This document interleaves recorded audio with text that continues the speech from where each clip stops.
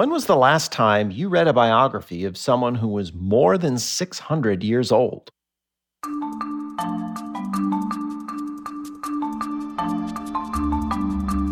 From the Folger Shakespeare Library, this is Shakespeare Unlimited. I'm Michael Whitmore, the Folger director. Marion Turner is a professor of English at the University of Oxford whose past books include a biography of Geoffrey Chaucer.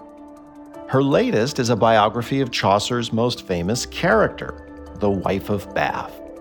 In The Wife of Bath, a biography, Turner reacquaints us with this remarkable, vital character. She puts Alison, the wife of Bath, into her historical context in 14th century England and the literary tradition. Turner argues that the wife of Bath is literature's first ordinary woman, neither a paragon of virtue nor a vicious caricature.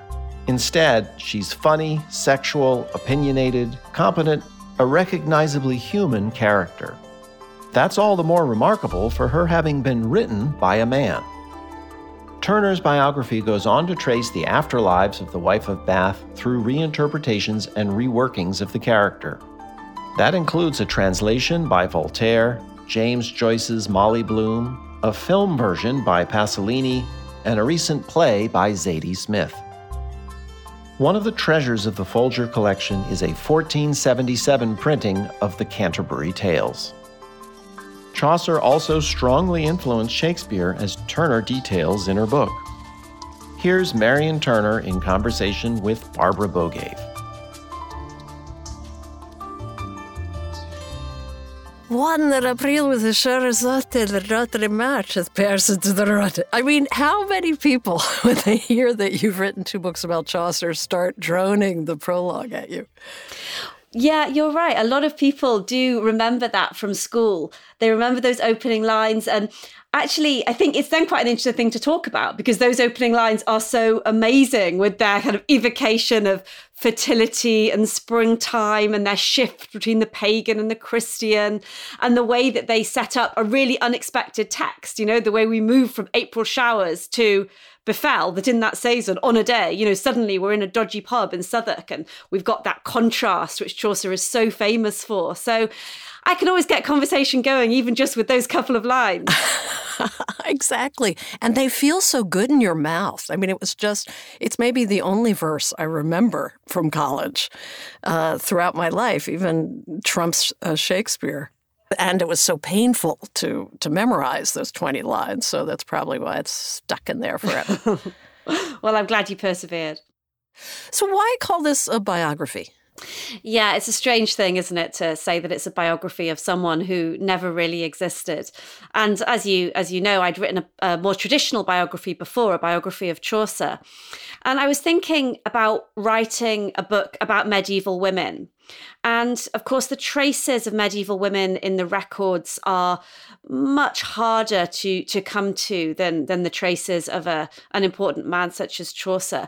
So in a way, by picking this literary character as a focus, that allowed me to tell lots of different women's stories because I take different aspects of this fictional character and look at where they come from in literary sources, but then also I look at historical parallels. So I was able to kind of put together a composite picture of lots and lots of different women. And that meant that I could tell, these really interesting stories about, the 15th century Duchess who married a teenager as her 4th husband when she was 65, or the women in the 1360s who formed a union to protest about an important man price fixing, all those, great stories. And I felt like I could make those women's voices heard while weaving in this sense of the literary and the historical together. But then the idea of the biography also allowed me to go across time. One of the texts I was thinking about a lot was Virginia Woolf's Orlando, in which she writes a fictional biography of a real woman, Vita Sackville West, but turns her into a literary character who changes sex and who straddles the centuries, covering hundreds of years. And the Wife of Bath is a figure that has been influential for, 650 years.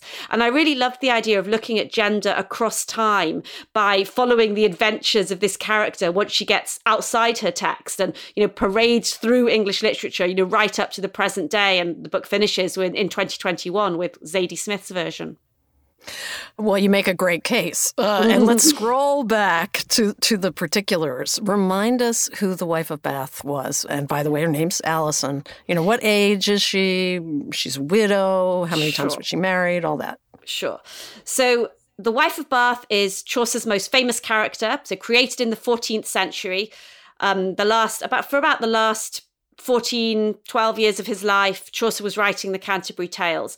And in the Canterbury Tales, he gathers together this group of pilgrims they meet in this pub in Southwark, South London, to go on pilgrimage to Canterbury.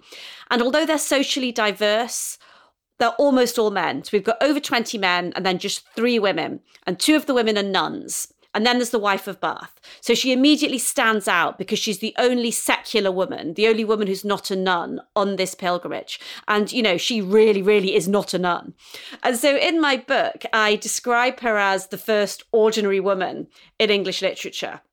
And that's kind of a tongue-in-cheek description because she is also absolutely extraordinary in all kinds of ways. But when I say she's ordinary, what I mean is this is a woman who is middle-aged. She's over 40. She's what we would think of as middle class. She's not an aristocrat. She's not a queen or princess. She's a working woman who's worked in the cloth trade, who's from a mercantile kind of environment. She also, ordinary in that, she has sexual desires. She has sex. She talks about sex. She has friends. She drinks too much with them. She goes out. She goes on holiday. She makes a lot of mistakes. She's a deeply, deeply flawed character. And she's extraordinary in that she's kind of excessive and over the top in all kinds of ways. She's been married 5 times. She's been to Jerusalem 3 times. She does everything a little bit excessively. And she's also extraordinary in that there were not other women in literature like this before her. She really stands out because the women in literature before her had been either the idealized princesses, damsels in distress, saints, or they'd been the monsters, the old crones, the prostitutes, the witches. And she isn't any of those things. She's something quite different. Yeah. And there's a whole post-plague context to this. So, yeah, absolutely. So give us that backstory. How had the Black Death affected women and the roles open to them in society? And how does the wife of Bath reflect that? Chaucer was born in the early 1340s and the plague hit when he was about 6 years old. And this was a pandemic that really dwarfs our pandemic. No one's ever lived through anything like what they lived through in the middle of the 14th century when maybe a third, maybe a half of the population was wiped out. And the plague was indiscriminate in terms of age as well. Children were affected as much as working people, as much as old people. So this is just an unimaginable catastrophe. I've tried to imagine it often. What must that be like when half the people are wiped out? So the psychological effects must have been absolutely appalling.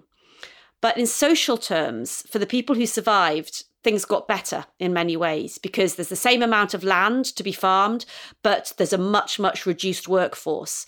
So wages went up and people had more choice about the jobs they might want to do. People moved around more people moved to towns, and this affected women as well as men. More women went into the workforce, more women went to towns, entered skilled labour as well. So this is an era when women in some ways had it better than they'd had in other places. And that was particularly the case in Northwest Europe, which had quite good laws for things like inheritance. So in the late 14th and early 15th century, throughout the 15th century, this was a time when women worked in a wide variety of jobs. They also inherited well, and they could keep the money that they inherited. So a widow would get at least a third of her husband's property, for instance, would often go on running her husband's business. Women could trade on their own as something called femme sole. They didn't have to trade as part of their husband's kind of entity, if you see what I mean. And they worked in the cloth trade, in all kinds of fabric trades, in domestic service, in the victualling trade, brewing, that kind of thing. But also we sometimes find women who were doing things like being parchment makers or blacksmiths or ship owners. Yes, and in terms of the wife of Bath and widows, like the wife of Bath, who got richer pretty much with every marriage, that must be why you write that widows made the world go round in 14th and 15th century England? Yeah, so widows were really important at this time because they could keep their money, and they could keep their money when they married again. So they were very desirable prospects on the marriage market. And we see a lot of really powerful widows at this time who are sometimes using their power choosing to marry again, but they could still keep a lot of their own rights when they married. So they might move through successively more important husbands. That's what Chaucer's granddaughter, Alice Chaucer, did in the early 15th century. You know, she ended up a duchess with her third husband. And after he died, she was then a widow for a long time. And she ended up owning land in 22 counties, one of the most influential women in England at that time. So widows could use marriage to better themselves, but they could also remain widows and, as widows, exert influence in their own right. And I suppose thinking about the wife of Bath in this context, it's really important to remember her own immediate context. There were very many societies in the 14th century, and there are some societies today in which a woman like the wife of Bath just would not make any sense, in which the idea of a woman who could marry many times, could choose her husbands, could work, could go on holiday without her husband, could go out with her friends, that kind of woman would just be unimaginable. So she is a product of a particular time and place where women did have a certain amount of rights and opportunities. And as you say, Chaucer had some experience with women like this in his own life. His mother owned property too, right? Absolutely. So his mother owned property, some of which she inherited because of relatives dying in the plague. Chaucer's wife always earned a salary as a lady-in-waiting in important households. He knew his first employer was a woman, in fact, a slightly older woman who employed him as a page boy and then bought him all kinds of risque clothes. And our first life record of Chaucer is about these clothes, these tight leggings and short tunic that this woman bought him to kind of display him in her household. And that isn't the Chaucer that most people think about. But yeah, in terms of the women in Chaucer's life, so he knew these very important aristocratic women. He also knew lots of mercantile women because he was from the city of London. You know, he was the son of a vintner, a wine merchant, and he knew lots of important London traders, widows, people who had fingers in many pies in London. So he had experience of lots of interesting women. I'm waiting for Chaucer, the Netflix series. Yeah, me too. I mean, it's so exciting to think that maybe The Wife of Bath is a compilation of women that Chaucer knew. Yeah, I mean, I think that what I would say about that is that we can see that Chaucer is drawing on all kinds of literary sources as well as his historical environment. So it's not possible that she's based on, you know, a real individual, because we can see directly lots of things about her that are taken from literary texts. But yeah, I think it's a real mix between the literary sources and then that historical moment in thinking about the wife of Bath. And before we move on from Chaucer and his background, let's talk about this issue of rape. He was accused of rape, but now there's new research that's come out just very recently about the rape story, that it's a misconception based on language, understanding of a term. So what do we know about this? Yeah, so for a long time we knew that Chaucer had been released from further action by a woman called Cecily Champagne relating to her raptus. And for a while, there was debate between scholars about whether this raptus referred to sexual rape or might refer to abduction, or there was a lot of debate. And in some ways, some of this debate became quite polarized, where some scholars said that, well, he couldn't possibly have raped someone because, he wrote such wonderful poetry. Or he couldn't possibly have raped someone because we can see how many really important men came to his defense and were his witnesses. Really problematic. But on the other hand, we also have had people saying, well, the fact that there was any kind of accusation demonstrates that he must have been a rapist, and people saying we shouldn't read his work because he was a rapist. So I think also very problematic extreme views there. Because really we didn't know. There was a lot of uncertainty about what these records meant and what had happened. But then just a few months ago in late 2022, two scholars, Sebastian Sebecki and Ewan Roger, discovered more records in the National Archives. And what these records showed was that Chaucer and Cecily Champagne were on the same side in this case. That Cecily Champagne had been in domestic service for someone else and had left that service to go and work for Chaucer, and that they were saying to her former employer that he couldn't sue them for her leaving, that she hadn't been forced away from that employer.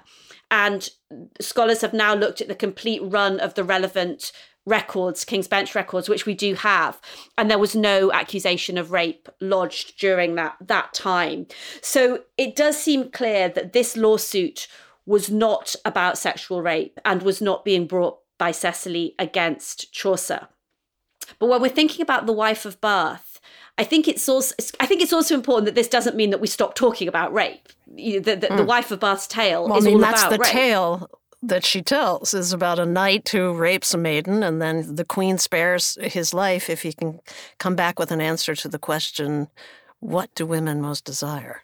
Exactly. And so, the wife of Bath's prologue and tale, they deal with these really serious issues relating to women. The wife of Bath's prologue deals with domestic abuse and a husband abusing his wife, the wife of Bath, who is deafened by that abuse. And the wife of Bath's tale is the story about rape. So for all that the wife of Bath is a very funny, witty character, she also deals with the most serious issues in relations between the sexes. And as you say, that the wife of Bath's tale, it upends readers' expectations about who's going to be the hero and the villain in a story, and also about where the ethical centre of a story is going to lie. Because it's a tale that begins with the court of King Arthur and knight riding around, and readers usually expect that knight is going to be a hero, but he's not. He rapes someone. And, one disturbing element of the story is that the victim then disappears. We don't hear more about that victim. The focus turns to the rapist. But it turns to the rapist in a very significant way, because the tale becomes about how do you punish a rapist? How do you make a rapist think about what they've done and recognise the horror of what they've done? And the other, I think, very crucial aspect of that story is that the ethical centre of the story turns out to be an old, ugly, poor woman, not the young, handsome, rich knight. It's the old, unimportant seeming woman who's the one who is able to teach him about Christian ethics and values. And again, that's the kind of figure who shouldn't have a voice in stories at this time, but she turns out to be the one who understands Christianity and an ethical way of being in the world. So it's a very, very interesting story. Yeah, so many layers. Well, one of the things that Chaucer was drawing on were real manuscripts about the wickedness of wives for that part of the tale about the wife of Bath's fifth husband, the violent one. In fact, that's the book he's reading from, and she rips 3 pages out of it in fury and hits her husband, so he falls backwards into the fire, and then he hits her back so hard she goes deaf. So what were these books about the wickedness of wives like, and how common were they? Yes. So the Book of Wicked Wives that she talks about in her prologue is a compilation of lots of misogynist texts. And so she tells us what some of them are. So for instance, St. Jerome's Adversus Jovinianum, which was a very popular, very monstrous text against women, particularly against marriage and remarriage. There were lots of misogynistic texts. And we today still have many manuscripts extant where we can see that scribes or editors or patrons had indeed packaged together lots of texts which were about how awful women are. So it's a bit like, if you enjoyed this, you might also like this, 3 for 2. Or I think of it also as like today's algorithms, where you read one thing and then you'll be linked to something else that'll back up your views, that people were getting these compilation manuscripts which just kept telling them about how terrible women are.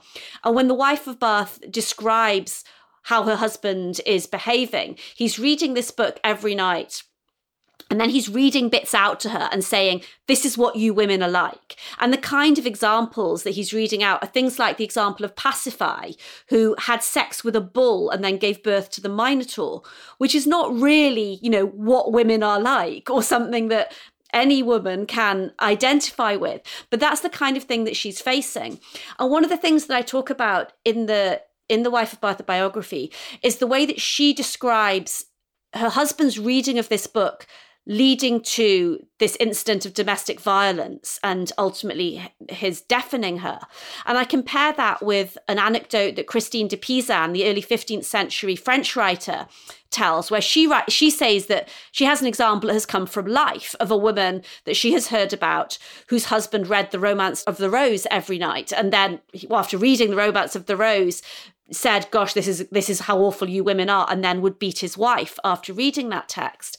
And I think that historical example and the Wife of Bath's fictional example are really interesting in reminding us of the link between literature and life. And again, this links with my whole concept of biography, of the fact that we can't separate literature fiction from fact and history, because the way women are treated in life is determined partly by how people think about women in texts. People base their real life behavior on what they've read in books.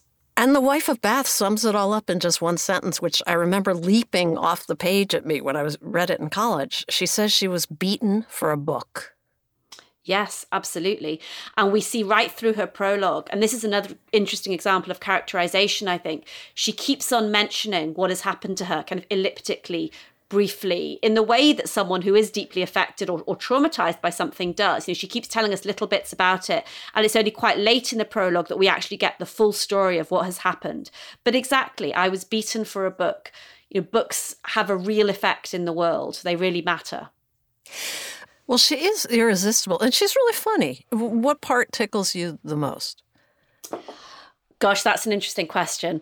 So one of the bits that I really like is there's a bit in the prologue where she's saying, well, I know that St. Paul said, well, it's best to be a virgin. If you want to be perfect, you should be a virgin. But that's only for people who want to be perfect. And then she says, and that am not I. I'm not someone who wants to be perfect. I don't care about that. I just want to be good enough. And I just think that's a really lovely moment. I love that part too. She wants to be real. She seems so modern when you read the Canterbury Tales. She is just this modern incarnation in the midst of these men. Yeah, and I think it's also, that's an interesting way to put it, because I think it also encourages us to question what we think of as modern, because so many things that we think of as modern are not modern. Women back in the 14th century were saying, why can't women get their voices heard? And then that's what Jane Austen, Virginia Woolf, they say exactly the same things hundreds of years later. So many of these things were being talked about in the Middle Ages. Okay, we have to get to Shakespeare, happily. And you write that he was a great Chaucerian. So how do we know this?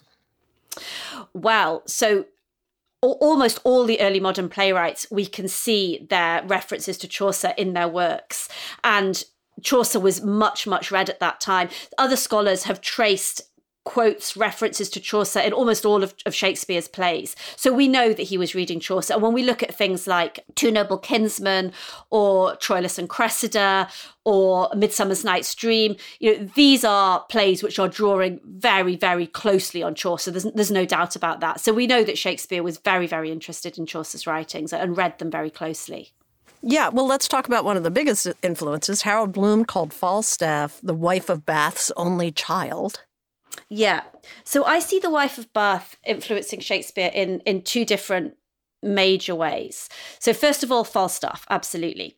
Falstaff, I think, is to Shakespeare what the Wife of Bath was to Chaucer. So larger than life character, a character whose voice takes over every text that they are in, who talks very excessively with these extreme, piles up their clauses, these beautifully long sentences, ends up spilling out of their first text into lots of other texts. Falstaff's case, moves into different genres, seems to be excessive physically as well, very bodily, lots of emphasis on their body, on their appetites, as well as on the power of their voice. They both misquote the Bible extensively. They use authority and their kind of carnival characters in their opposition to authority in lots and lots of ways.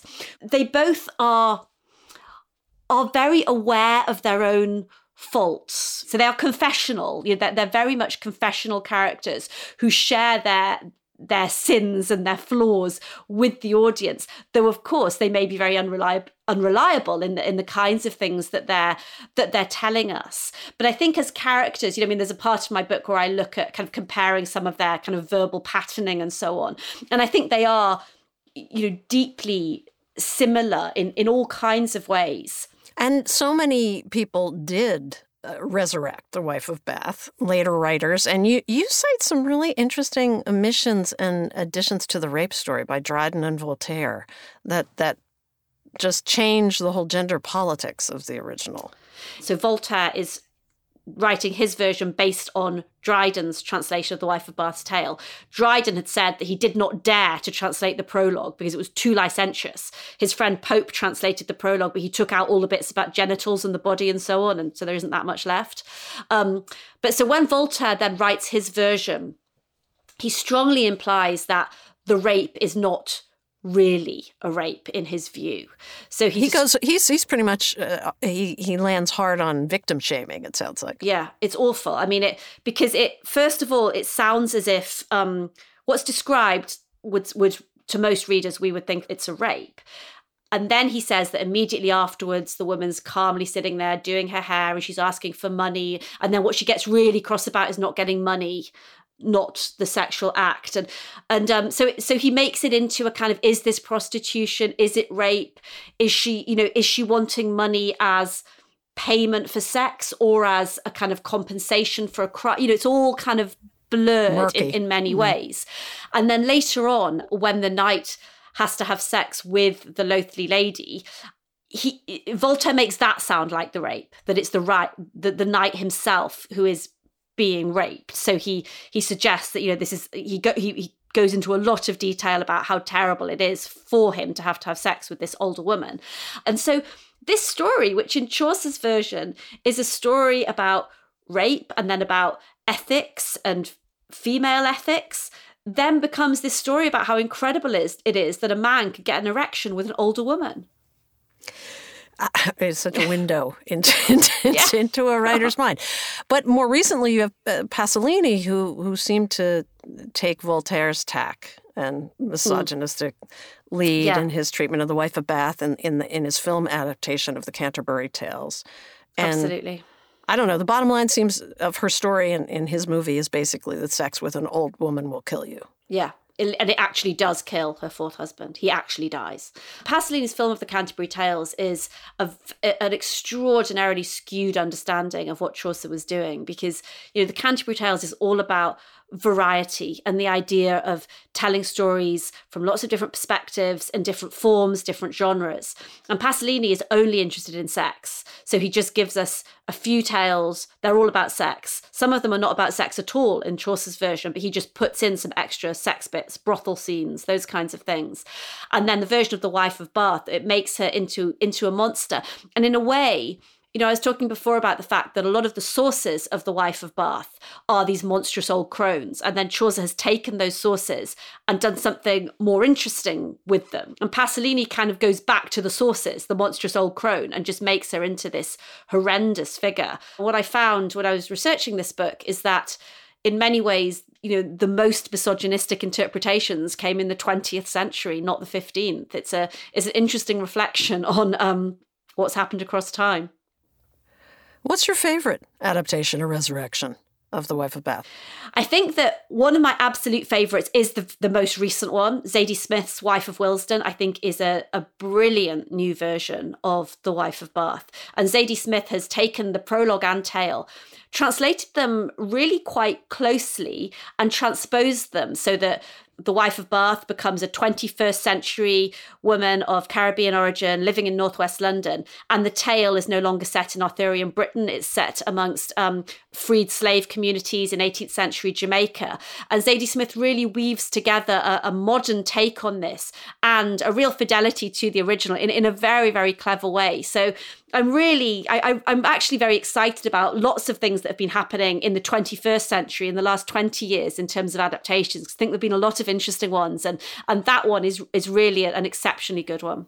It is. And you have a whole chapter about Black Allisons, how three women of color have adapted The Wife of Bath in recent years. Why do you think these women writers are so drawn to this one tale and this one character?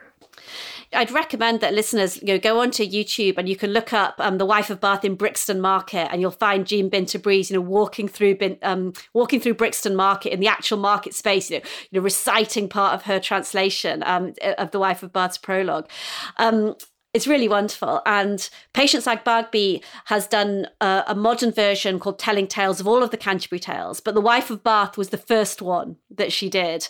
And she returned to it as well. Like so many authors, once they start with The Wife of Bath, they then go back again. So The Wife of Bath is a Nigerian woman. Her tale is set in Ghana.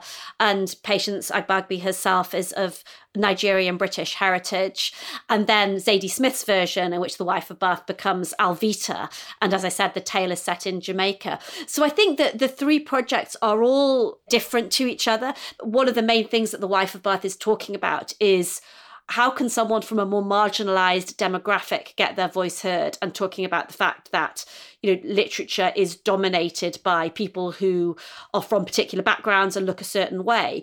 And that is perhaps less true today than it was in the 14th century, but it's still true.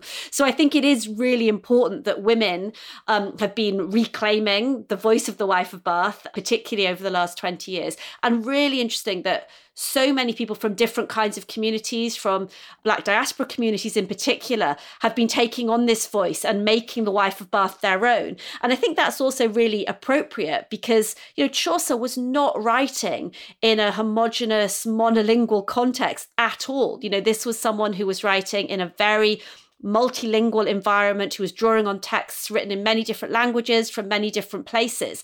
So it is really appropriate to think of The Wife of Bath in an international context, and to think of her tale and her prologue in conversation with lots of different traditions today as well. Right. I mean, she's unique and she has so much agency. I love the character. It makes me feel very optimistic talking about her, but also very depressed at how little has changed. I don't know, coming out of researching this topic and talking about it so much, do you relate to what I'm saying? Yes, absolutely. I mean, I think that the fact that, 650 years ago, people were articulating the fact that women's voices weren't being heard, that domestic abuse and rape were such terrible problems. And of course, they still are. It is, of course, depressing because you feel like people talk about these things and nothing happens, and there's some change, but the change is slow. Sometimes things go backwards as well as forwards, as I was saying before, that, there are some ways in which responses became more misogynist across time. So I think that is depressing. What I find positive, so one of the epigraphs I use in the book is, nevertheless, she persisted.